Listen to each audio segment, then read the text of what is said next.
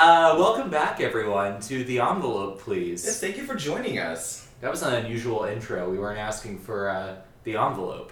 And why aren't we doing that? Because I don't want your envelope. Not yet. Not yet. So Not this yet. is a big year for us. We've made it to 1939, which is supposed to be the greatest year in Hollywood, the golden year of Hollywood. So this is going to be... Yeah, go ahead. Well, let me just explain. Please do. There are lots of debates about like what year the best movies came out, and I'm sure, somebody was saying 1999 the other day. 1976 is a really good year. 76 is a good year.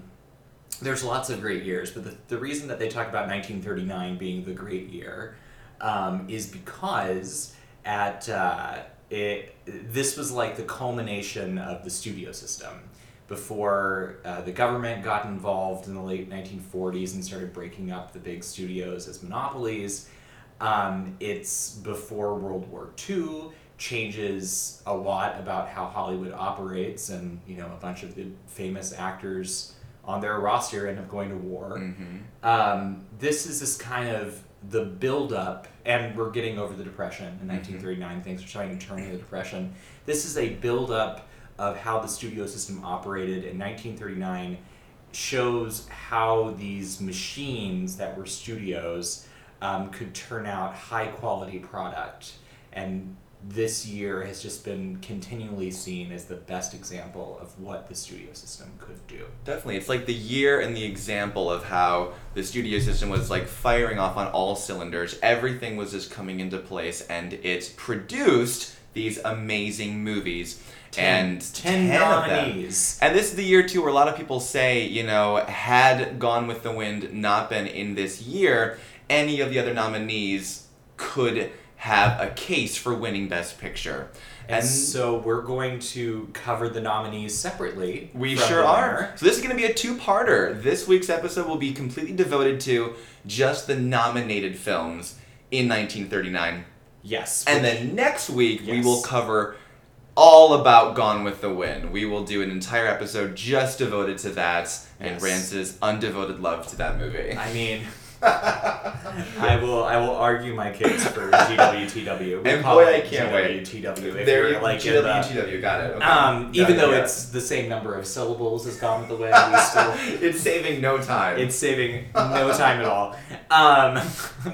So what we're going to do is we're going to go... Yes. Go alphabetically through the nominees. I love that. I think, I'm in alphabetical. Which is how it's listed on my end. That's how it's listed on my end. That's probably the easiest way to do this. And we'll talk about each one and discuss whether or not, let's just try to figure out what we think should have won had Gone with the Wind not won. I love that. Cool. All right. We can break this down. So, let's do it. Let's do it. First up, we've got Dark Victory. Dark Victory. Starring Bette Davis. Dark Victory is about Bette Davis, who plays an heiress who's just a big old socialite, just gallivanting through life when she gets a brain tumor.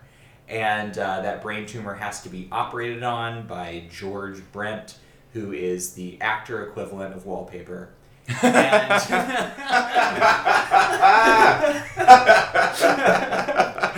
Oh, yeah, that's good. No offense to any relatives of George Brent who might be listening to this. I mean, he's fine. He's clearly... serviceable, but everybody is set dressing in a Bette Davis movie. And that's the thing about it. Except for, Henry Fonda was in Jezebel, but there are exceptions to that rule. There are exceptions to the rule, but not this film. This film belongs to Bette Davis. This is the whole movie is essentially constructed. Should we give a spoiler about what happens? We'll give a spoiler. It's been, oh my big spoiler. God, 40, 50, 60, skip 70, ahead 80, a couple 90, minutes. 80 years. It's 80 years. You've had a long time. And I don't think hearing the spoiler would hurt your enjoyment of the movie, but no. I will say, skip ahead a few moments if you don't want to hear it. Okay. Bette Davis dies at the end of the film. She does. She ends up marrying her doctor, George Brent, And then she comes to terms with the fact that she's dying, and she has a very beautiful death scene. She does. So the movie is it's an acting movie. It's a performance movie through and through. You're watching for Bette Davis, you know? And I will say it's one of her better performances. I was really moved by it, and what kind of drew me to the film was after watching documentaries on Bette Davis and all that good stuff, she pretty much said this was the one movie that she can watch and actually tolerate her own performance. She likes this one the best. So I was curious to watch it to see the performance that Bette Davis says herself is her favorite of her performances. Well, I will say we will be talking a lot about Bette Davis's performances to come, and I in the next decade in particular, we hit lots of Bette Davis movies that are also nominated for Best Picture. Yes. That will definitely be in the conversation. One of which wins Best Picture. And there are, I think, 3 or 4 movies that maybe even I can think of several movies that I would probably put ahead of this as terms of performance goes. For like your personal taste. But yes. I will say of her movies that aren't character parts. Yeah. You know, because when we get to the Little Foxes and yes, very like stylized performances, you know. This one's definitely her most they're more performance grounded in realism. Yes, like yes. This person would exist. This could happen. Well, it's not even that the other people wouldn't exist. Because I mean, like her, I think Margot Channing could exist. I think. Yes. I think her characters in Now Voyager and The Letter. I mean, like those aren't that far off. It's just like this one is more of her just. It's like probably close to who she was as a person. Right. I don't know. Well, totally. Even like with her going to live on the farm at the end of the movie, it's like definitely her. She did that her whole life. She always wanted to get back to England. Absolutely. New England, not England. Yes. And what's really wonderful to see in this movie is, and I talked to you about this when I was watching, because I just recently watched this movie for the first time.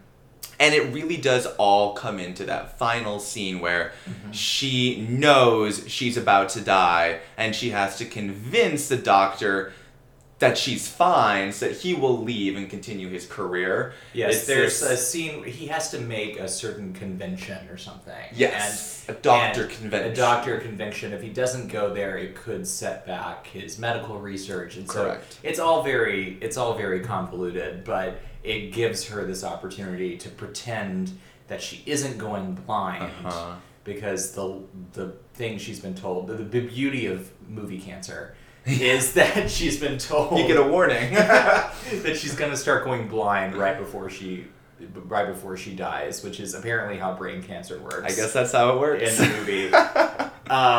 Good to know. But like she does when she realizes she's going blind, when she pretends to not be blind, it's all beautiful. It's wonderful. It's really great. Definitely warrants a Best Actress nomination.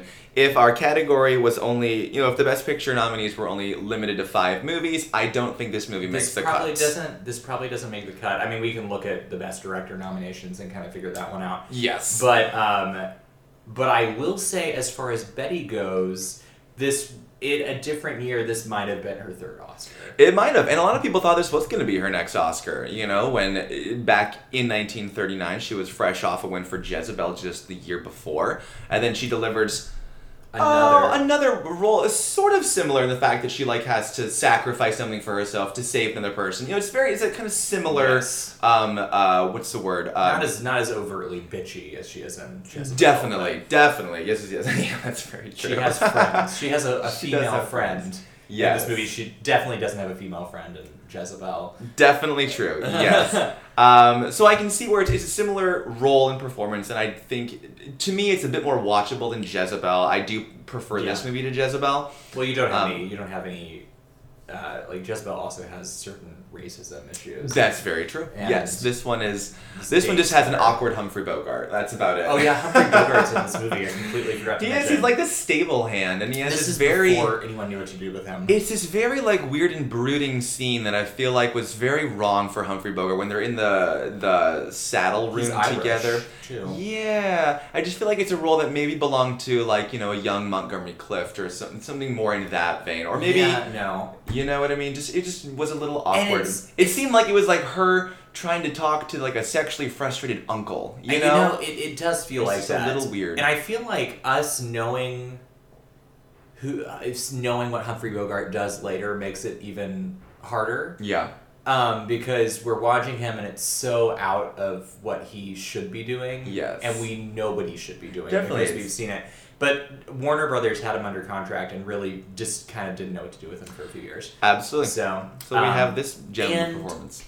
Ronald Reagan. And Ronald Reagan is in this. And I will say, he plays drunk very well. That's about all he does in this movie. He's just There's drunk. a quote I heard of Betty Davis's when she talked about Ronald Reagan later, after he became governor of California. Where she described him in this movie as, oh yes, little Ronnie. He played the guy who doesn't get the girl. And then she paused and said, and politically, he still doesn't get the girl. Oh my goodness. Oh man. I live for Betty Davis. She's amazing. Betty Davis is just amazing. So Dark Victory, Best actress, watch. definitely warranted. Not a Best Picture winner by any stretch. No. Potentially Best Actress in a different year. Yes. But Betty is about to have a run. She's about to have... She's started, yeah. Jezebel and 38's the start of her. We got 3 more nominations in a row. And 5 more nominations total. And some good ones are coming. No, 6 more nominations total. Yeah. So we got a lot of good ones coming up. And speaking of Best Actress runs... Yep, here we go. Our next Best Picture nominee... Ooh, a little squeaky there. Goodbye, Mr. Chips is next. Or if you want to... There is a comma, so maybe we should say goodbye, Mr. Chips.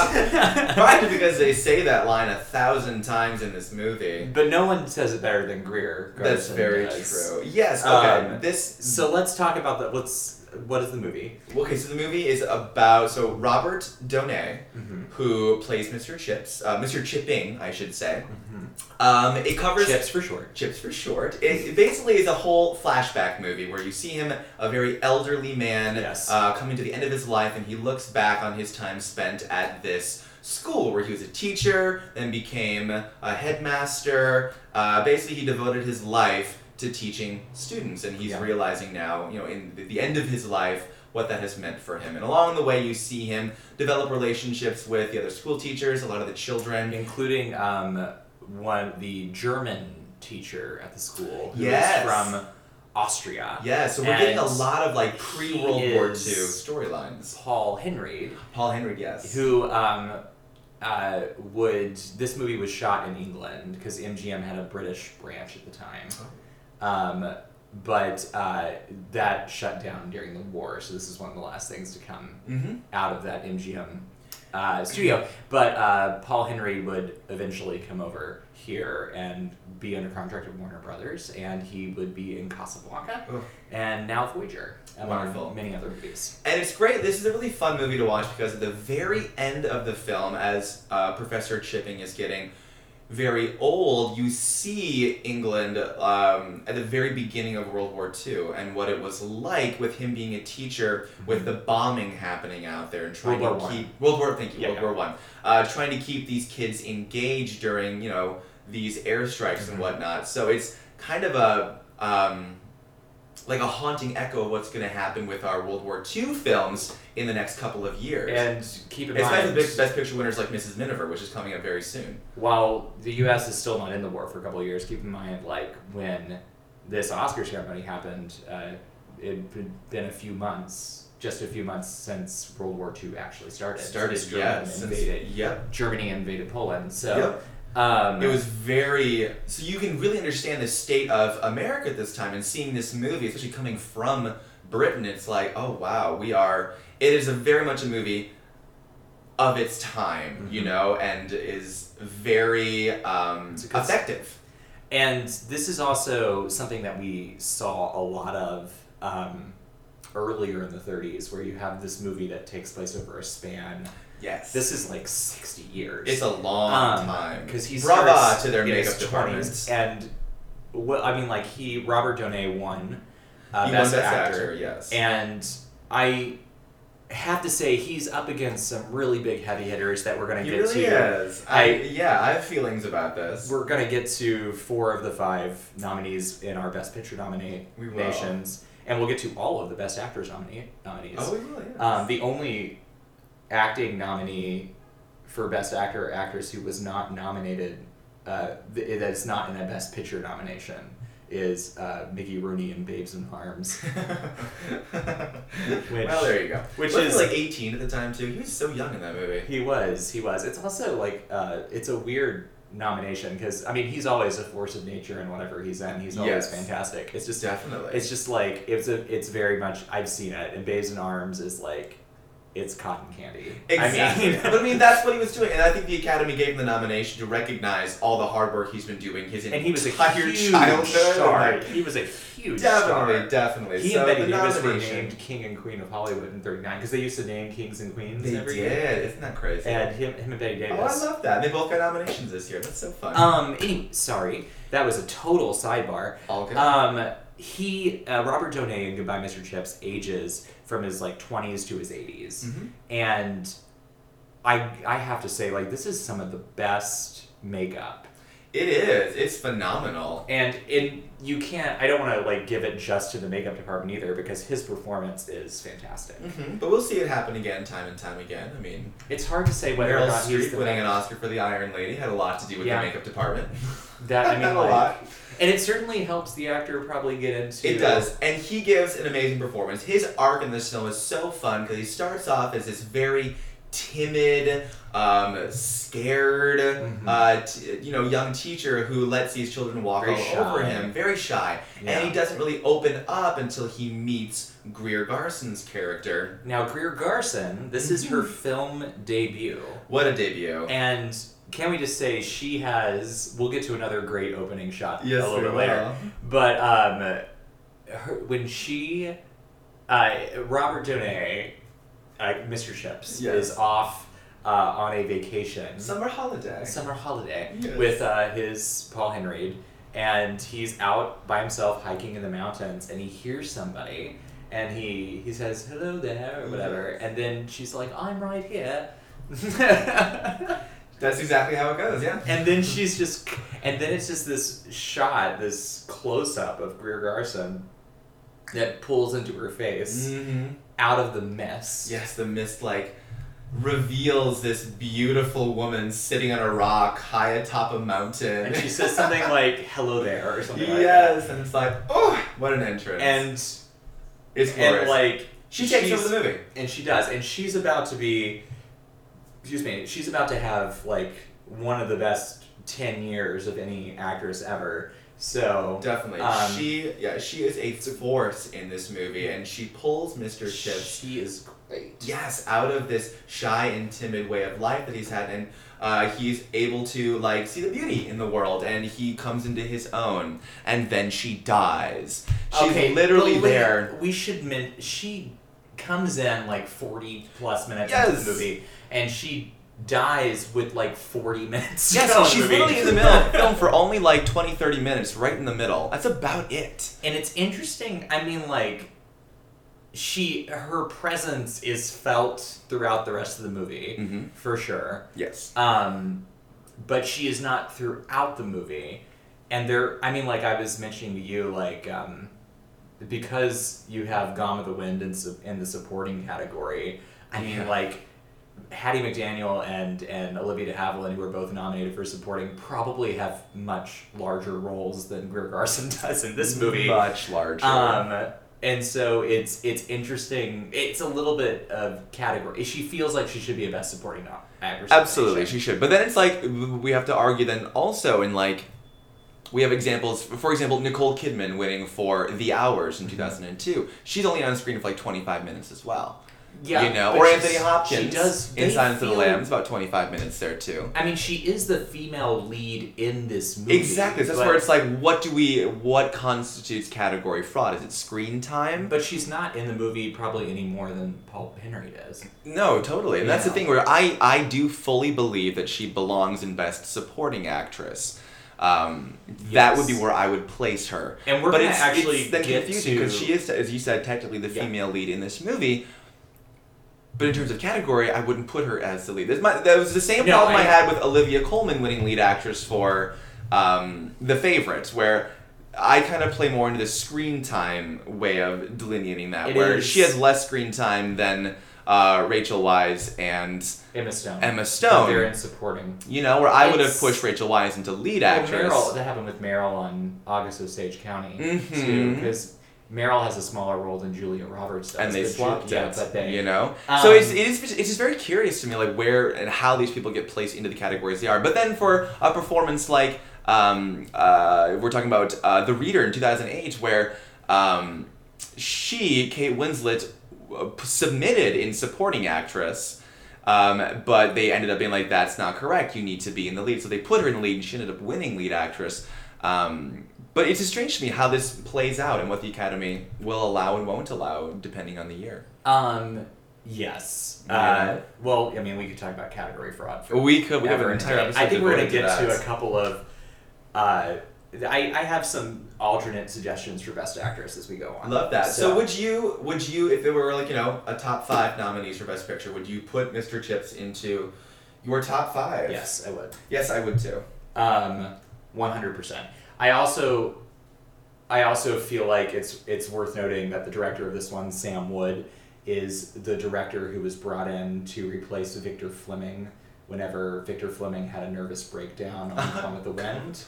And Victor Fleming had already replaced George Cukor. Sure did. But Victor Fleming came back, and then they split the workload between Sam Wood and Victor Fleming to finish Gone with the Wind.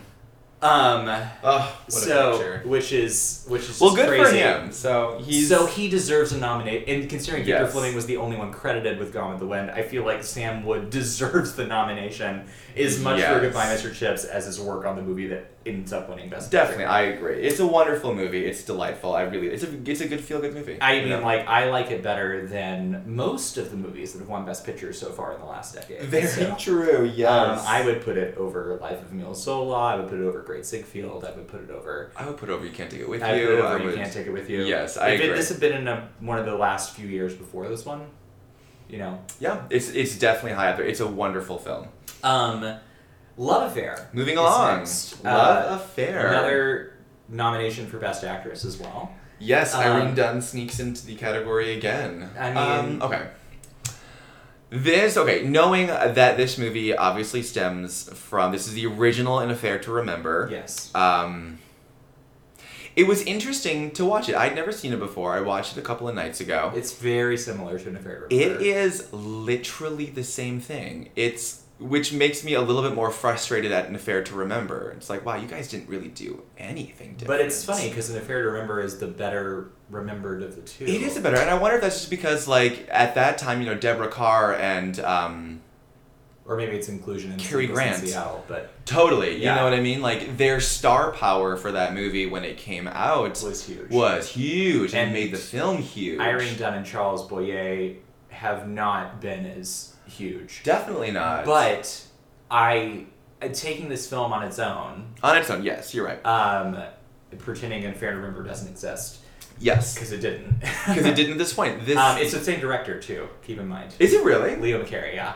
He did the Deborah Carr version? Well, oh my god. He made his own movie. He got lazy, didn't he? He was like, let's do this. It's a little judgmental. Same script. Whatever. So they had some singing in the Oh, and listen, there's some singing in this one, too. There's singing in this one, too. Well, I mean, Irene Dunne could sing. She could sing, yes. It's a very operatic voice. It's very operatic, and it caught me a little off guard. You have to, just kind of go with it and be on board with it.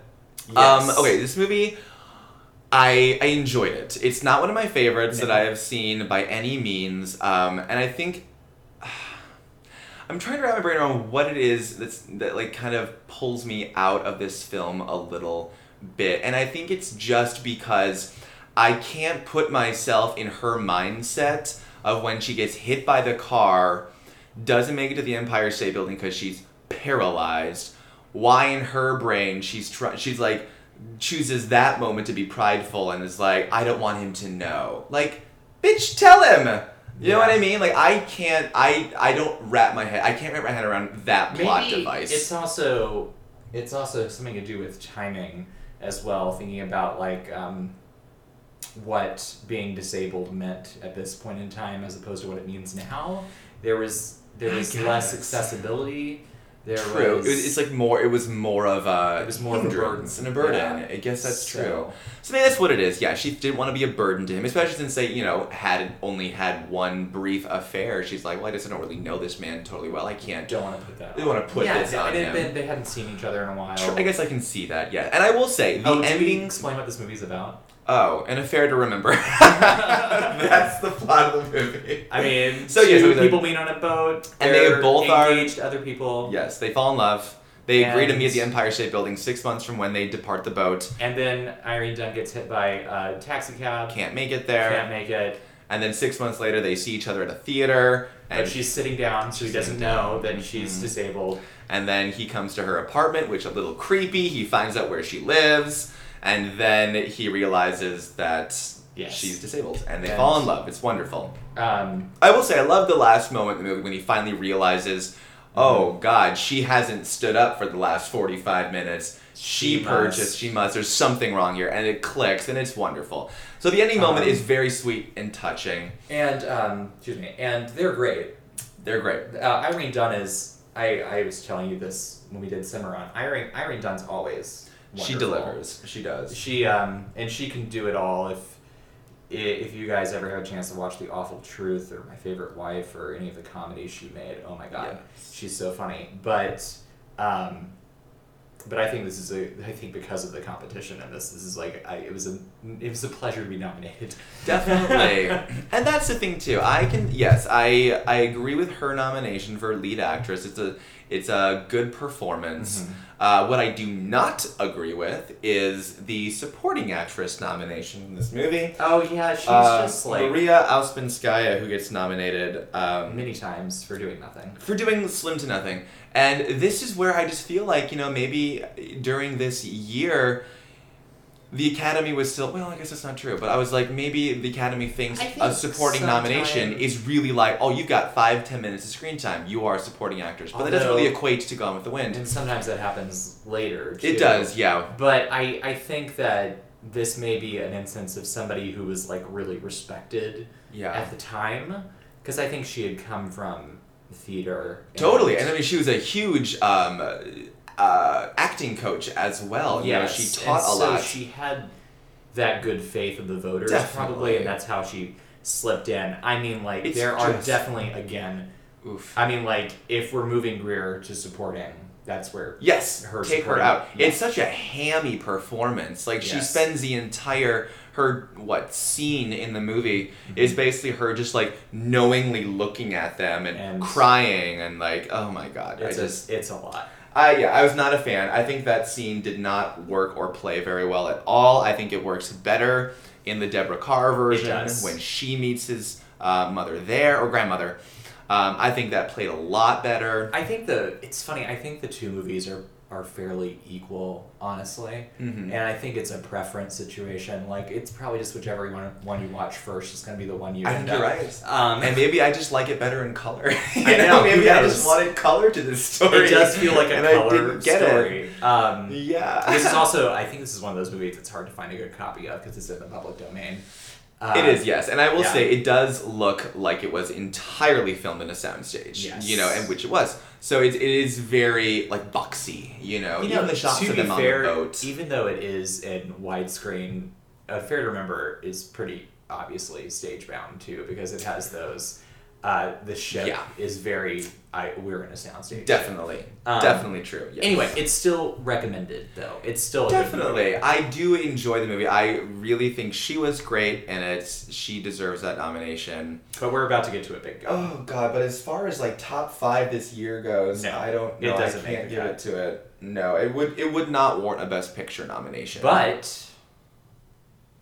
Mr. Smith Goes to Washington. Okay, let's get into this. Here we go. Mr. Smith Goes to Washington. Wonderful. I perfect. Cannot explain how much I love this movie. And how much this movie has stuck with me since watching it. It's so good. It's Frank wonderful. Capra. Yes. Fresh off his 3rd Oscar for Best Director, just the year previous. So, I mean, like, he's clearly not going to win this year because they're not going to give it to him that many times. Definitely. But he... It's a movie about Jimmy Stewart, who's Mr. Smith. He goes to Washington. He's really naive. Very naive. He's basically been inducted as the new senator, along with Claude Rains, who has been a senator for years and years. Yes, and Claude Rains kind of takes him under his wings, and then he tries to buck up against the system. And he has help from Jean Arthur, who is his romantic interest and his helper, works for him, right? Yep. And it's just like he decides to go up against the system. It's so relevant. To today, and he ends up doing a filibuster. For over a day. And Jimmy Stewart's performance in that scene is just the stuff of legend. It's unreal. Yeah. It's wonderful because Jimmy Stewart's such a brilliant actor because he is the everyman, he is the common man, but beyond that, he 100%, he has that gift, that screen presence and gift of allowing us to see what he is feeling every step of the way. And there's that moment where he realizes that Claude Rains is part of the problem, and it just ruins everything for him.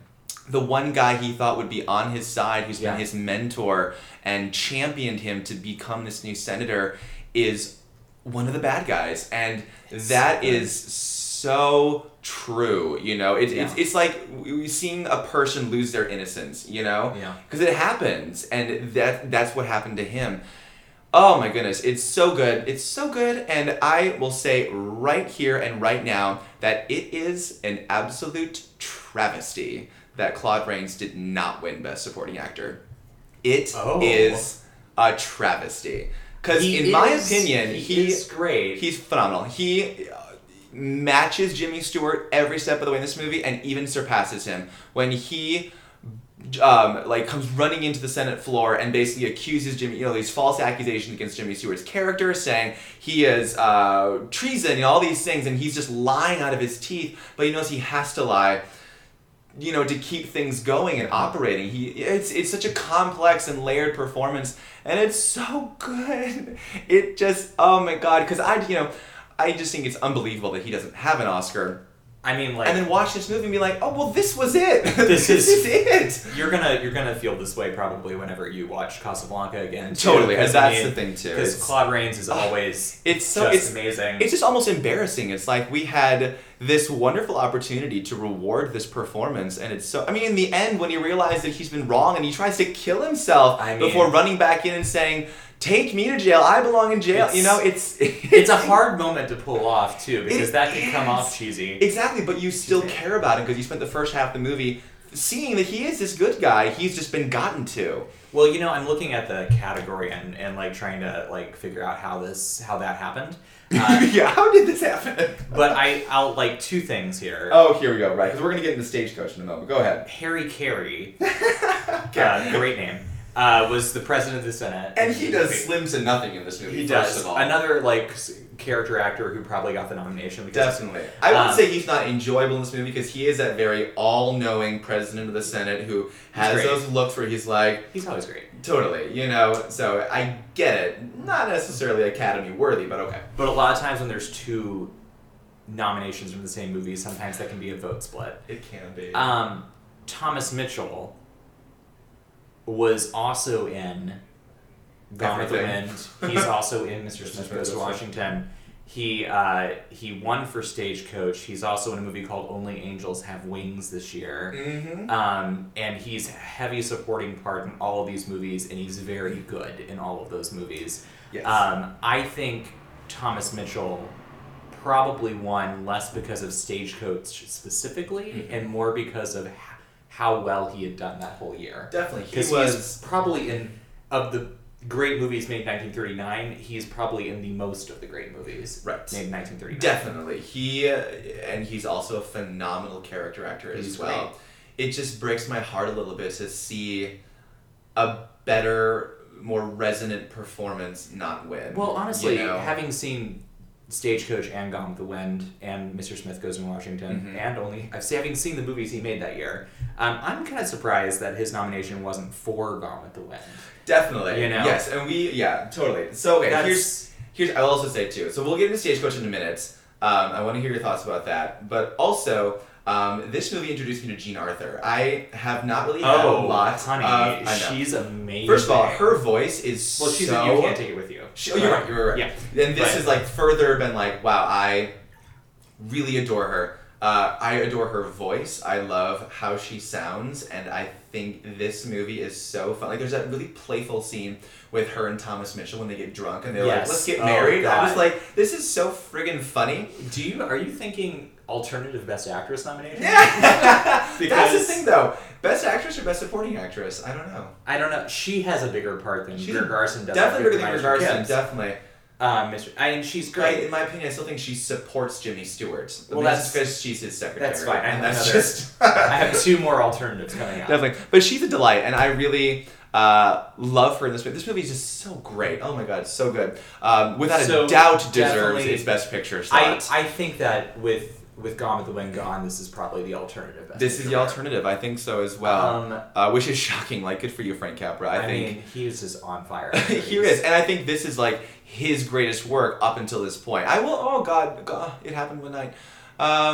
No, I think this movie trumps that, just because I think this movie has more to say. It's a more important movie. It's very important. You know, Washington was very scared about this movie too. Oh, totally. Yeah, they. I just watch it. I don't want to watch it. Yes, just watch it. It's so brilliant. And we have another great movie coming up, Ninotchka. Ninotchka. So this is funny. 2 nights ago, I did a double feature: Love Affair and Ninotchka. So the second half was better than the first. The second half was better than the first, absolutely. Ninotchka is really fun. I think this movie, I went into it not knowing pretty much anything about it because I just knew, Billy Wilder, it was a comedy. Script, Ernst Lubitsch. Yeah. I knew Garbo. Melvin Douglas? Which I didn't know, and he does not look like Melvin Douglas in this movie. Young Melvin Douglas does not look like old Melvin Douglas. Melvin Douglas was successful for like a really long time. And he's the grandfather of Ileana Douglas, who ends up being in she's in Cape Fear, the remake of Cape Fear. She's like the hooker girl. Oh! Yeah. Oh, interesting. She's in tons of stuff. You recognize her. Right. Okay. Anyway. So yes, this movie really... What's it about? Oh god, how do I even explain this movie? It's so bizarre. Okay, so here's the deal. The first 15 minutes of the movie is all very convoluted setup because you have to get to a point where you know Greta Garbo's character and Melvin Douglas's character to have their interactions actually be funny. Yes. So basically the Russians have these very expensive jewels that belong to a Parisian empress who wants them back. Yes. But they won't give them back. So they have to send over a Russian correspondent, essentially. Yes, who is Greta Garbo. Who's in charge of making sure the jewels go back to Moscow. Yes. However, Melvin Douglas, who is the lawyer to this Parisian empress, is trying to get the jewels to stay in Paris. Yes. So those two meet, not knowing who they are and that they're antagonists with each other, and sort of develop a little bit of a crush. Some of the best dialogue ever when they meet, because he says the thing. She's like trying to. She's okay. Greta Garbo comes in and she's like stereotypical stoic. Yes. No nonsense, doesn't smile. No emotion. Russian. It's totally parodying Russian culture. And parodying her own screen image as well. And might I say, she is so good in this. Hilarious. Especially compared to Grand Hotel. She is this is a great performance. Totally on board with Best Actress nomination for this one. Yes. She comes in and she's like looking for directions on a map. And she's like, Melvin Douglas points, is like, oh, here I am, and here you are, and points next to each other, and she looks up and says, must you flirt? It's so good.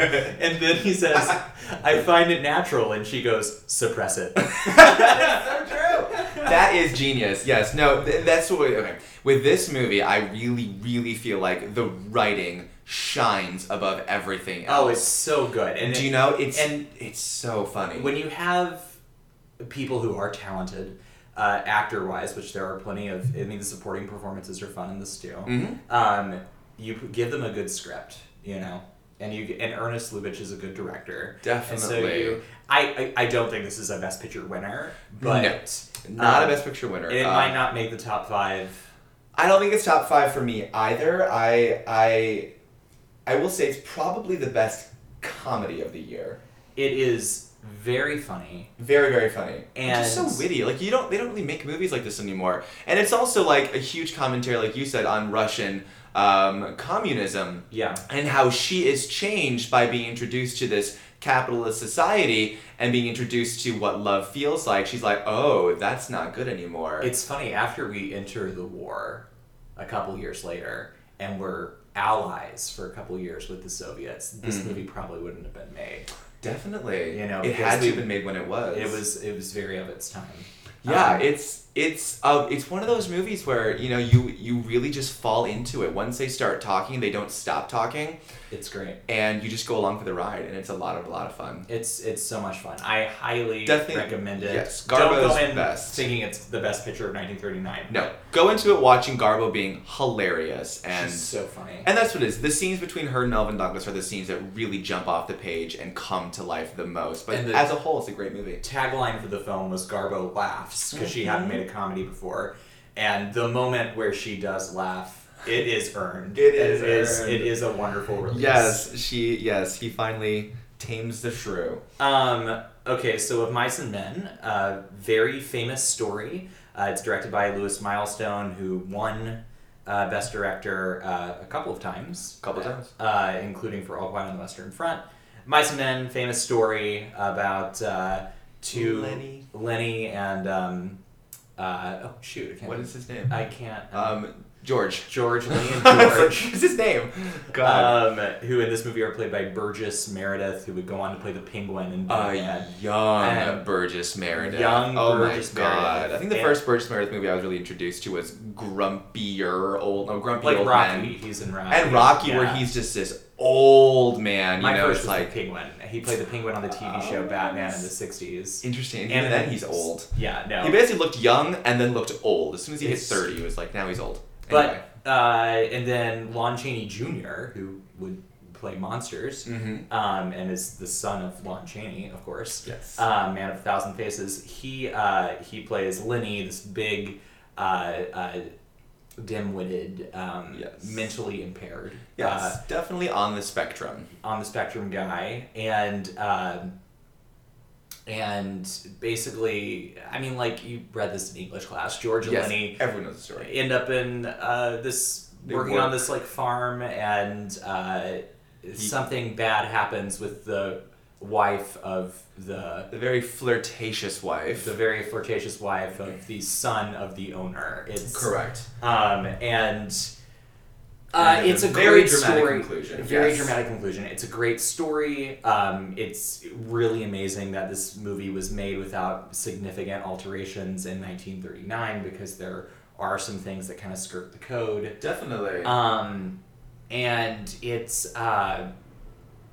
it's a great movie. It wasn't one of the best director nominations. It doesn't get any acting nominations. And I think it's because it was a very handsomely mounted literary adaptation, which, as we've seen in the years past, usually warrants a Best Picture nomination. Yes, and I definitely think it is a nominee. I'm completely okay with that. This would be a great thing to watch in high school right after you read the book. Yes. It is... it's not a top 5 for me. Right. No. So, and it's also a testament to the story that it tells, that, like, you know, we still read and watch newer versions of this movie even today. You know, like when I was going through, probably like freshman year of high school, we read this book, and then we watched the even newer version with John Malkovich and Gary Sinise. So it's still being retold today. It's a great classic story. It'll always... of undying friendship. This is a hard movie to find, too. I ended up watching it on, like, this bootleg-ish looking version on where the picture was jumping around on YouTube. But anyway, speaking of, I watched it bootleg. Oh my gosh, that's like the next podcast. I watched a bootleg of ... We got Stagecoach. Okay, this is a fun one. Okay.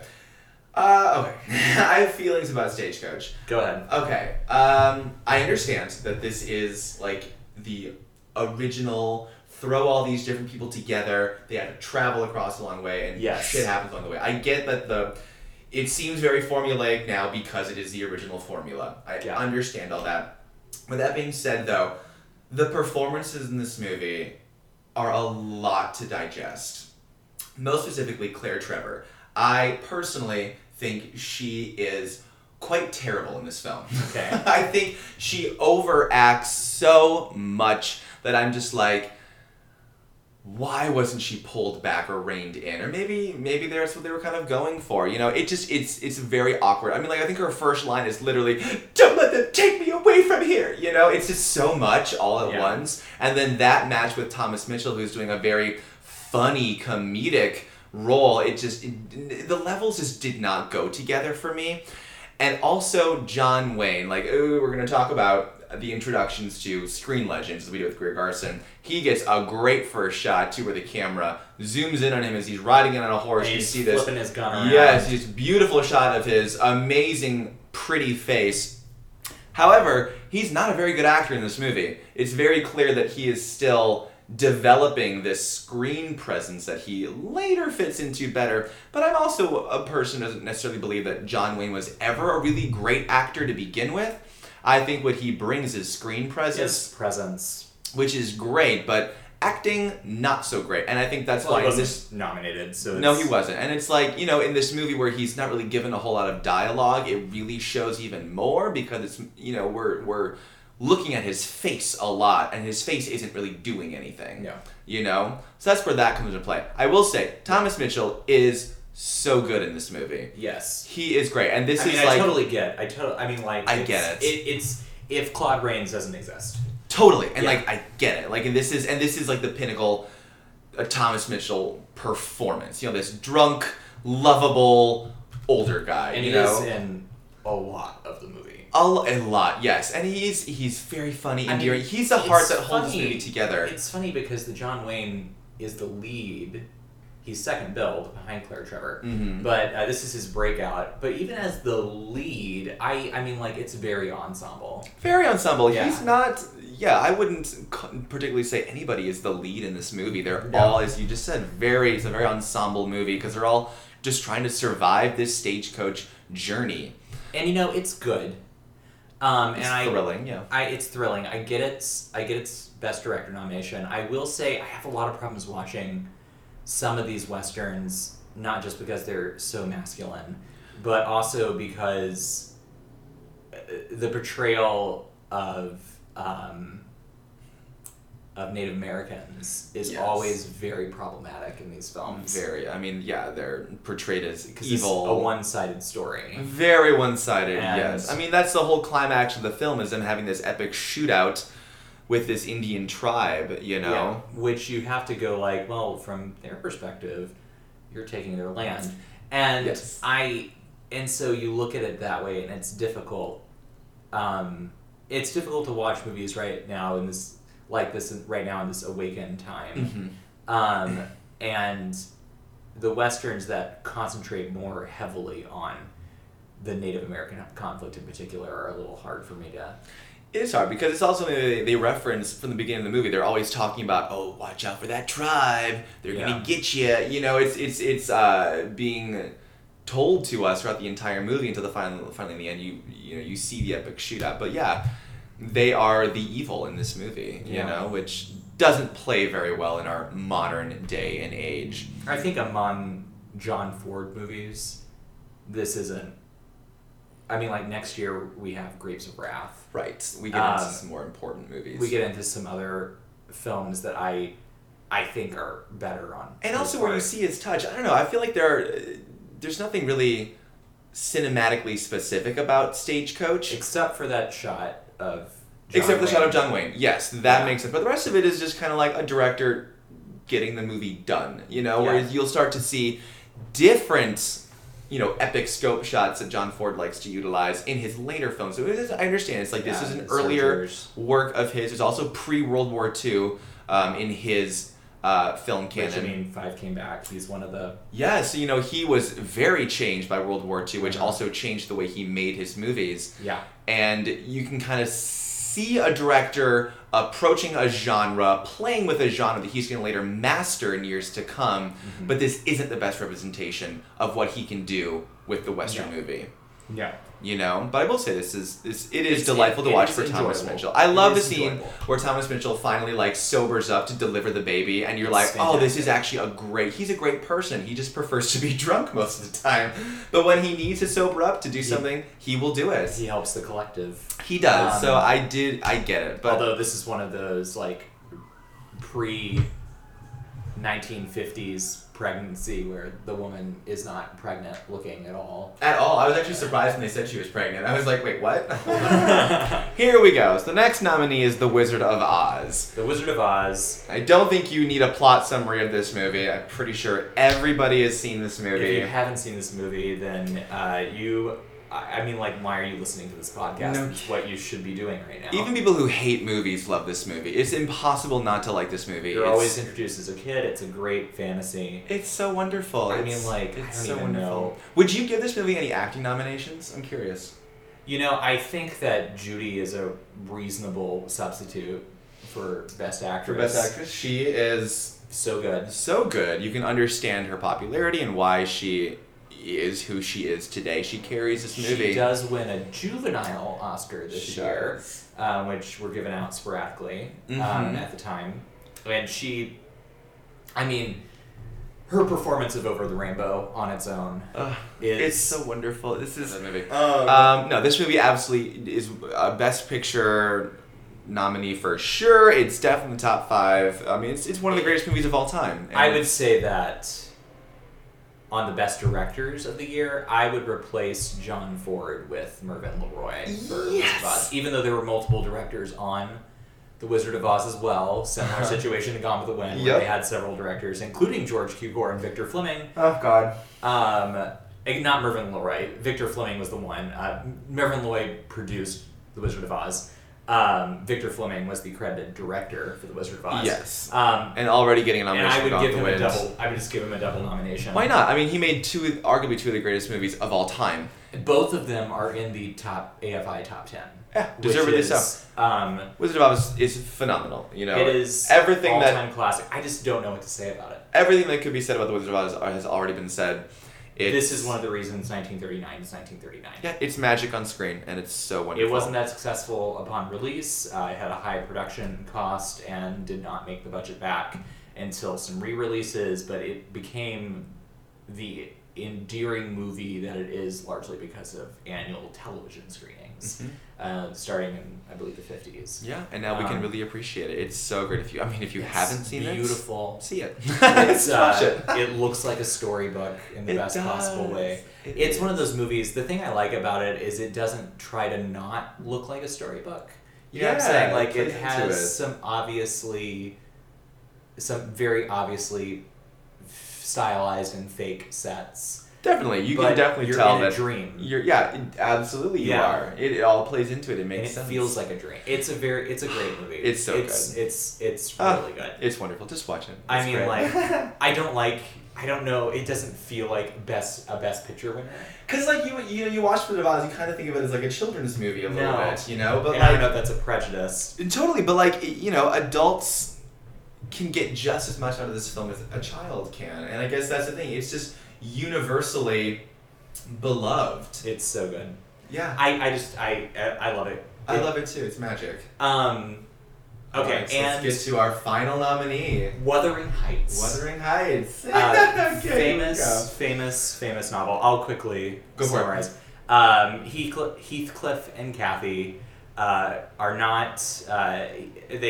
Heathcliff is like a poor street rat who comes to live with Kathy's family on the moors, and she's from a more higher class family. They grow up together and they fall in love, but she ends up marrying more in her class, and he still loves her until her death. And her name is Kathy, and he's Heathcliff, and that's Yep. Laurence Olivier's big breakout role in the Yes. in the United States. Even though this movie takes place in England, it was filmed over here. Yes.